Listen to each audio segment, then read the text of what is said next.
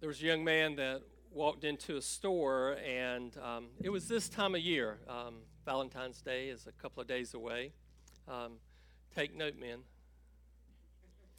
Um, so he walked into a store to buy a gift for his wife. And as he was shopping, of course, he was having one of the attendants in the store, clerks, help him pick out a gift. And he noticed this young lady coming through the door, and it was a beautiful young lady. I mean, beautiful, stunning. And it caught his eye, and it caught his eye, and it caught his eye to the point where it was more than just seeing this beautiful young lady come through the door. It became a stare and watching her move around the store. There were two young ladies that left their husbands at home, and beautiful time to go to the beach and just spend some friend time together. And as they were walking down the beach, there was these two young guys walking towards them. And you probably wouldn't use the adjective stunning. Maybe handsome, cut, buff was probably the words that were going on between the two of them. These men caught their eyes, and conversation ensued as they walked down the beach. We are in this point of this particular Sermon on the Mount where, as I mentioned last week, we're in relationships. And there's 6 movements, as I mentioned. It starts with, you heard say, but I tell you. And I told you that we were going to combine a couple of those where there would be 4 sermons instead of 6 in this movement within the Sermon on the Mount. And so today is part 2, and we'll cover 2 of those particular passages where Jesus is teaching on relationships. But I also said that you need to remember and you need to point back to verse 20. Because verse 20 in chapter 5, if you haven't turned there, turn in your Bible to chapter 5. This is not on the screen, but let me read it for you. For I say to you, unless your righteousness surpasses that of the scribes and Pharisees, you will not enter the kingdom of heaven. And so Jesus is teaching about righteousness as he's moving into these relationships. And last week we talked about anger. We talked about how we deal with one another as we find issues at times with our brothers and sisters, not only in Christ, but even outside of the church. And I will spare you, I won't preach that sermon again. Or not today. I may preach it again, but not today. But today we pick up on some verses that sometimes are left out. Not that they're not in Scripture, but there's sometimes that pastors will just skip over these sections and not want to preach on them. And if those of you that have known me over the years, you know I'm not that pastor. I take what's next and we hit it head on. And some of you are going to say, these verses have nothing to do with me. I'm no longer married, or I'm widowed. I would tell you that these verses have something to do with you also if you fall into those particular categories. And yes, husbands and wives, if you are here or watching online, take note of what these passages have to say and what the Lord has laid on my heart. Before we move forward, let me pray. Father, may the words of my mouth and the meditation of all of our hearts be acceptable and pleasing in your sight, for you are our strength and our Redeemer. And I pray, Father, that you would illuminate our hearts and minds by the power of your Holy Spirit for what you would hold for each of us today through this, your holy word. And I pray this in your name. Amen. So I'm going to take this passage this morning and I'm going to break it up into 4 movements and read these verses according to the movements. And so you will see verse 27 on the screen. You have heard that it was said, you shall not commit adultery. And so the first movement is going to be the deed. Jesus is talking about adultery. And we know what adultery means. Adultery means that you're married and you have relations with somebody outside of your marriage. And so we know what that means. And we know it's a sin. And furthermore, it's not just adultery that's a sin. All we know sexual sins that are mentioned in Scripture, and you can go to 1 Corinthians 6 and read what Paul says there. But we know that the sexual sins of fornication, idolatry, of homosexuality, of bestiality, and adultery is a sin. Jesus, as he gave the commandments, the seventh commandment that Jesus quotes here, thou shalt not commit adultery. And so, knowing as believers, knowing as we walk with Jesus Christ that this is a sin, why do we do it? We were created in God's image. We were created male and female. We were created to be in relationship with Him and each other. And as Jesus says, you could go back there, the second chapter of Genesis, verse 24. For this reason, a man shall leave his father and mother and be joined to his wife, and they shall become one. If you were to go to Matthew 19 and you were to read that particular passage and you get to verse 5 in chapter 19, it says, for this reason, this is Jesus talking, for this reason a man shall leave his father and his mother and be joined to his wife, and the two shall become one flesh. In verse 6 he says, so that they are no longer two, but one flesh. Therefore, what God has joined together, let no man separate. If you were to go to Ephesians 5 and read verse 31 that Paul writes to the church at Ephesus, you would hear, for this reason a man shall leave his father and his mother, you know where this is going, and shall be joined to his wife, and the two shall become one flesh. You think that might be important to God, that 3 times at the beginning, as he creates man and woman in his image, an image that is to reflect him and who he is, his righteousness, his love. And then Jesus, his son, comes and he's teaching on marriage, and he says a man and a woman shall join together and become one flesh. And then Paul later teaches to the church that a man and a woman shall join together and become one flesh. It seems like there's some repetition there that God is trying to get across. And we hear Jesus say, you've heard it say, you should not commit adultery.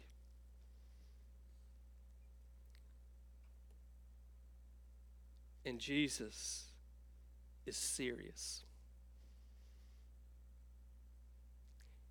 He is very serious about sexual sins. And so the deed that he mentions here is adultery. Did you know that if you go to Leviticus 20, and you can read that this afternoon, you don't have to read it right now, or you can go to Deuteronomy 22 and you'll get the same flavor. And so again, the Lord God gives us this passage twice, this understanding. And it's tough to read. If you go to 20 and just read verse 10, if there is a man who commits adultery with another man's wife, one who commits adultery with his friend's wife, the adulterer and the adulteress shall be put to death. Wow. If you read chapter 20, it's going to get tough on you, because if you read Leviticus 20, you're going to say, whoa, wait, whoa. Yeah, and that's hard to digest, because almost the end of every verse says, and they shall be put to death, and they shall be put to death, and they shall be put to death. The problem is once you get to this first century and Jesus is teaching, it's almost as if the men get a pass. The men get a pass. And by the way, if you have been told that adultery is the unpardonable sin, it is not.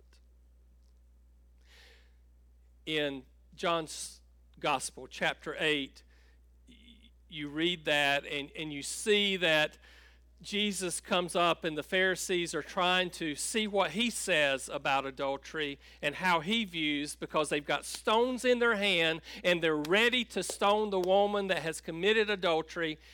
And he bends down and begins to write and begins to talk to them. And then he says, he stands up and he says, those without sin cast the first stone. And he leans back down and for a second time writes in the ground. And when he stands back up, it says he straightens up and turns around. There's no one's there. They have dropped the rocks and they've gone away. And he looks at the woman and says, where's your accusers? And well, they have gone. And what does Jesus say to the adulterous woman? Neither do I condemn you. He didn't stop there, and that's often where we want to stop. I don't condemn you. He says, go and sin no more. You see, adultery is not the unpardonable sin. God will forgive the adulterer, but it takes confession, repentance, and living, not doing that again. That's what repentance means, is to turn around and not do that. Go the opposite direction from your sin. And so be careful when someone begins to do absolutes. We need to go to Scripture and understand that. It seems almost as the men kind of got a pass in the first century as we led up to Jesus' teaching, and often it was the women who were either stoned or accused, even though the men often committed adultery. And so this is the deed that Jesus brings up in this passage, but he also lifts up the desire. Look at verse 28. But I say to you that everyone who looks at a woman with lust for her has already committed adultery with her in his heart. You remember I said this is a matter of the heart. This is a heart thing. These are heart passages that God is giving us in these verses, and Jesus is lifting them up to have us look at our heart. And so lust, he says, if you look at a woman or a man in lust, you have already committed adultery, Jesus says. Now, that first look, it is nothing wrong to compliment a beautiful woman. It is nothing wrong to see a woman walk through or a man walk through in front of you and say, man, that's a handsome man. There's nothing sinful about that. It's when it's taken to the lustful level that it becomes a sin. When you start to think, they look a lot better than my man or my woman, or you begin to think about this process in your mind, I wonder. That's when it becomes adultery in Jesus' context here, that you have become lustful. Think about King David. Now, if you don't have to go to 2 Samuel, but you can go to 2 Samuel if you want to check me out. But Bathsheba, chapter 11. But if you jump back to chapter 7, guess what has happened? God has made covenant with David. David is his chosen king. David is a man after God's heart. And here David is in his beautiful abode, his castle, and he walks out in the evening on his roof, and lo and behold, there is a beautiful woman that is sunbathing. And he looks at her, and if he would have said, "Man, that's a beautiful woman," and he turned around and went back in and had his glass of wine, he'd have been fine. But he couldn't take his eyes off of Bathsheba. It became lust. Who is this woman? I've heard it said, oh, he didn't know she was married. Scripture tells us, as his inquiry, who is this woman? Oh, she's married to Uriah. In fact, Uriah is one of your head men in your army. Oh. So, you know the story. He calls Bathsheba in. They lay together. She goes home. She sends word to David. Hey, bud, I'm pregnant. And so David not only commits adultery, but David ultimately has her husband killed to try to cover up his sin. And you know the rest of the story, as Paul Harvey would say. The baby that was born, the unnamed child, ends up dying.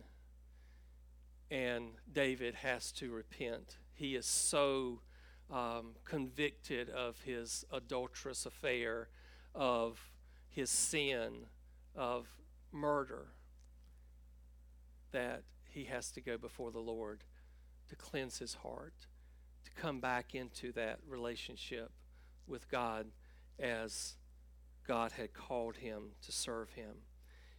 And so we have to be careful about this lust going to the next level, because Jesus says, if you look on another person, a woman or a man, with lust, you have already committed adultery in your heart. I know that we live in perilous times when it's comes to the sexual revolution that we live in. And some say, well, wait a minute, it's the 60s, yes, and you can go before that, and you can go all the way back to Sodom and Gomorrah, and all of the sexual sin. There's been sexual sin from the beginning, from the fall. The difference today is this. We have at our hand a computer, and then instantaneously I can type in just about anything and just about see anything from A to Z. Pornography is a multi-billion-dollar industry around the world. I told you this story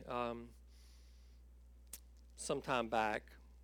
We were in Orlando having a General Assembly a number of years ago, and the second day, David Swanson got up in the pulpit and he said, just want to say we're going to have a time of prayer, because yesterday there were 40 individuals within our General Assembly that logged on to porn sites in our sanctuary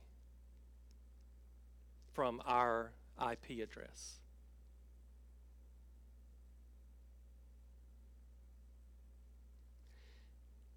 It's at our fingertips. It is when Satan tells you you're not enough, your wife's not enough, your husband's not enough, you need to look elsewhere, you need to go elsewhere, and it's there at every turn in our society. And in many cases, the lust of the world has become routine and okay in many circles. We know better. God is calling us to have our righteousness be that much more than the world, much more even than the scribes and the Pharisees, he says in verse 20. And so we have this deed that Jesus says, we have this desire that in our fallen nature pulls at us, but God gives us a deliverance. And so Jesus in verse 29 says, if your right eye makes you stumble, tear it out and throw it from you, for it is better for you to lose one of the parts of your body than your whole body to be thrown into hell. And then verse 30, if your right eye makes you stumble, cut it, or right hand makes you stumble, cut it off and throw it from you, for it is better that you lose one part of your body than for your whole body to go into hell. Wow, Jesus, mutilation. Well, I really don't think he's telling us to gouge out our eyes and cut off our hands. But he is telling us to cut it out. Cut out whatever it is that is causing you to sin. And you can apply that across the board, not just in this case of adultery, though he mentions it here, but he says, cut it out. Get rid of it. No longer let this be a part of your life. I was talking to someone the other day, and we were talking about Facebook and how you can say a word, and Facebook, you may not believe it, but I will tell you that these phones listen to us, and I will say a word or talk about buying something, and I'll open up Facebook, and the first ad that pops up is an ad for what I just talked about. And I'm telling you, it's true. It absolutely happens. And so I am so kind of disgusted with it. I told Terry the other day that I'd do away with Facebook. I don't have Instagram. I don't have Snapchat. I know a lot of you do. If that's causing you to sin, cut it out, delete it. But when it comes to Facebook, and many people have a Facebook account, I would do away with it if it wasn't for the church, because I'm constantly posting an event or posting a sermon or posting a blog, or I'm trying to take care of our Hope Facebook page. We have Facebook where we live stream, and so to do away with that is almost impossible. But I'm about to the point where I don't go on Facebook, period, as far as my personal use. I just don't do it anymore. It takes up my time. It takes up my energy. It takes up my thoughts of what is popping up. And so Jesus is saying, hey, look, you can be delivered from this by just cutting this out, cutting these things out of your life, and making sure that you are focusing on me. And so Jesus has talked about this deed of committing adultery. He's talked about why we fall into that, and it's lust of the heart. And then he tells us how we're delivered from it. You cut it away from you, and don't let it be a part of who you are and how you live your life. Let your righteousness be right. Live rightly. And then we come to this section, verse 31 and 32, and we hear it again when he says, it was said, whoever sends his wife away, let him give her a certificate of divorce. But I say to you that everyone who divorces his wife except for the reason of unchastity makes her commit adultery, and whoever marries a divorced woman commits adultery. So much here, a lot here. And I want to spend a little bit of time in these two verses. So at the time, there was Rabbi Shemaiah, and he was conservative, and And his point was, Jesus says, you heard Moses gave a certificate of divorce. And the only reason to give a certificate of divorce to a person that was married was so that they could marry someone else. There was no other reason for divorce but to be able to get married again. And so he says, look, Moses allowed you to get divorced. And this conservative rabbi said, yes, but it was for unfaithfulness. This was the underlying premise here, that if someone was unfaithful, you could offer them a certificate of divorce.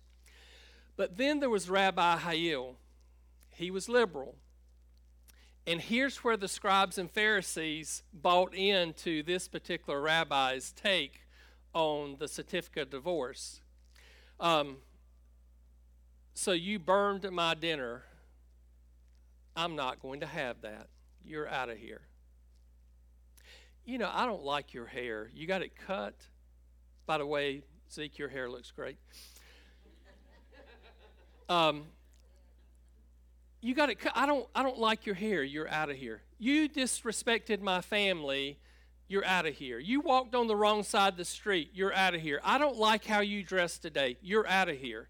And Rabbi Hillel said, almost for just anything, a man could put his wife away. And he would get a certificate of divorce so that he could marry someone else and go on with his business until she did something that he didn't like. And so you have this mindset, and Jesus says, you've heard it say, let him give her a certificate of divorce. Some versions actually says, you've heard it said that Moses said, let them give a certificate of divorce. And so God hates divorce. Did you know that? Malachi 2 says, you can look at it, verse 16. I hate divorce, thus saith the Lord. And I believe that. Believe it with all my heart, that God hates divorce. We were to leave our father and mother, and we were to join together, and we were to become as one. And we know that unfaithfulness is a reason that divorce is given for Scripture. We also know with our hearts, I believe, that there are a few other instances where abuse comes into play, and divorce is the right thing to do. That's the way I believe and understand it. I heard a pastor, I didn't hear him, he actually told me to my face.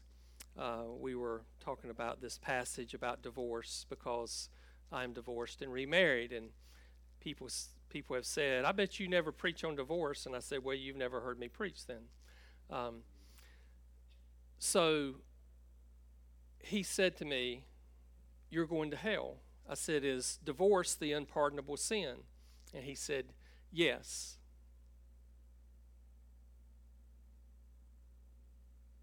According to Scripture, you're going to hell. So let me ask you this. I'm not condoning divorce. I don't believe in that. He further said, if a woman is being abused, I tell her to stay. And I said, really? How about to the point of physical abuse to death, her and her children? He said, I would never advise a woman to leave her husband, even to the point of her being killed. And I said, I don't read that in Scripture. I just don't see that's there. And let me tell you why. So I believe you interpret Scripture with Scripture. Let me turn here just a second, because I actually want you to see this. Not that please hear me. I believe God wants us to stay married. I believe God wants us to mutually be with one another in the right way, and we're going to talk about that in just a minute. But Jesus is going through Samaria, and he is at Jacob's well, and the woman that's coming to the well to get water is coming at the middle of the day because she can't be with the other women that come in the cool of the evening to get their water because she is ashamed of who she is. And she comes to the well, and Jesus says to her in chapter 4 of John's Gospel, the 10th chapter, if you knew the gift of God and who it is saying to you, give me a drink, you would ask him and he would give you living water. In other words, if you were to ask me to save you, I would save you. I would give you living water. He further says, everyone who drinks from this water will thirst again, but whoever drinks from the water that I give them shall never thirst again. But the water that I give will well up in them like a spring to eternal life. And then Jesus says to her, go and call your husband to come here. The woman answers him and says, I have no husband. And Jesus says, you answer correctly. You have no husband, Jesus says.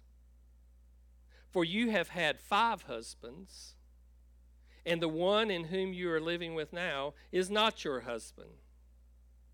So what you have said is true. So she's been divorced at least 4 times because she had to have a certificate of divorce to have another husband. Maybe that 5th husband she didn't divorce, but the man she's living with, she's living in fornication and adultery if she didn't get divorced. So one of those 2. And Jesus says to her, I'll give you living water. It's not the unpardonable sin. Is divorce spoken about in Scripture? Absolutely. And does God want us to stay together? Absolutely. He wants us to be a reflection of Him. And if we do that, it works out.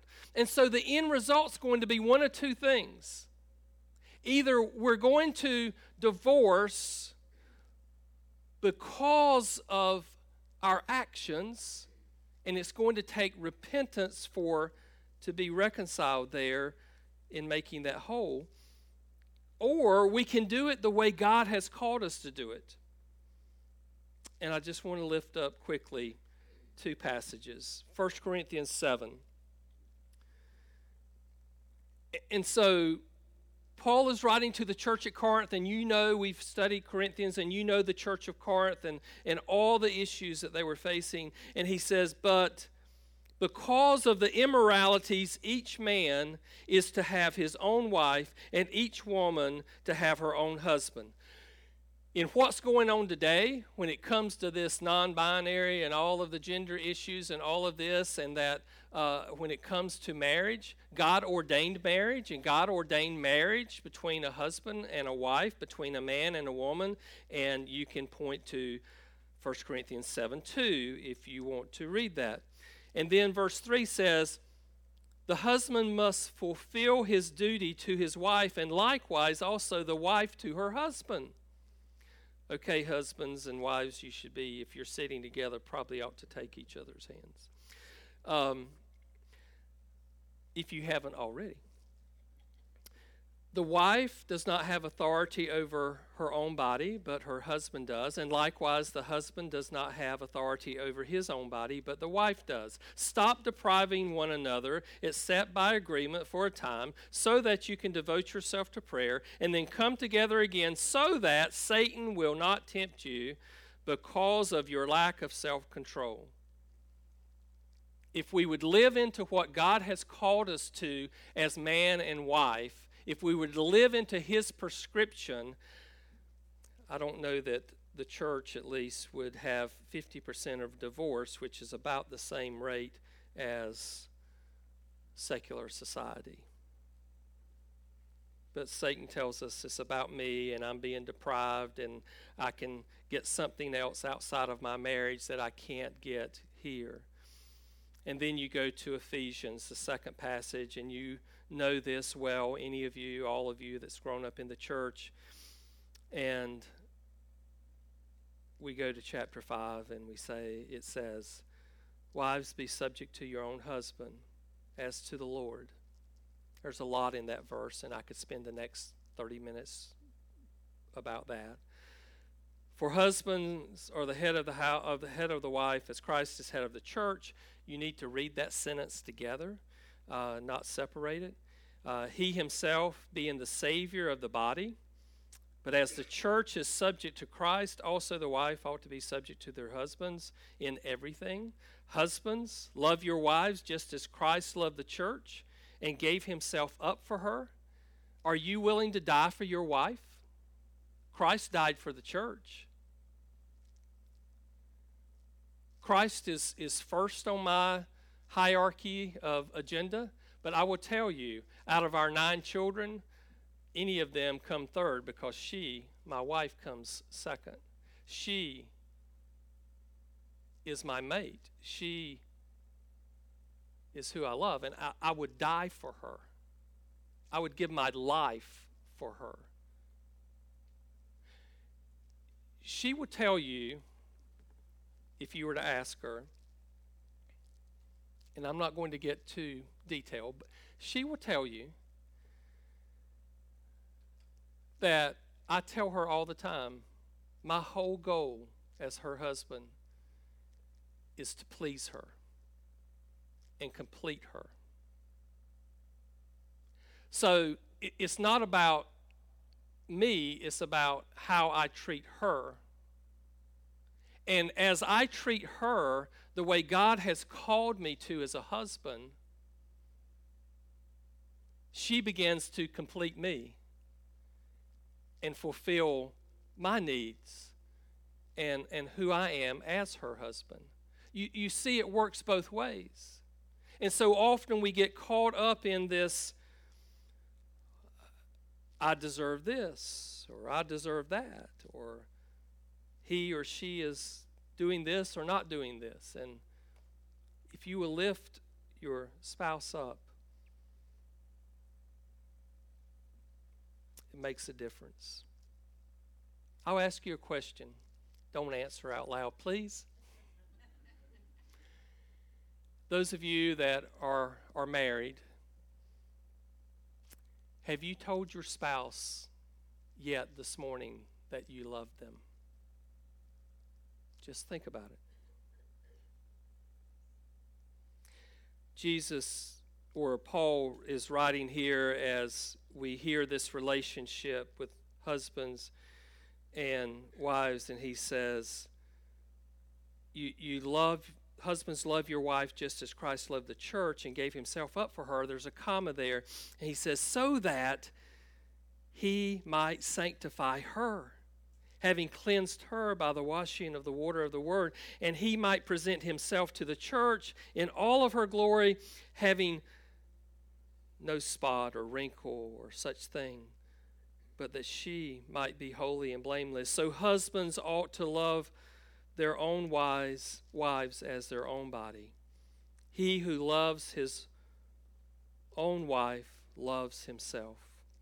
For no one ever hates his own flesh, but nourishes and cherishes it, just as Christ also does the church, because we are members of his body.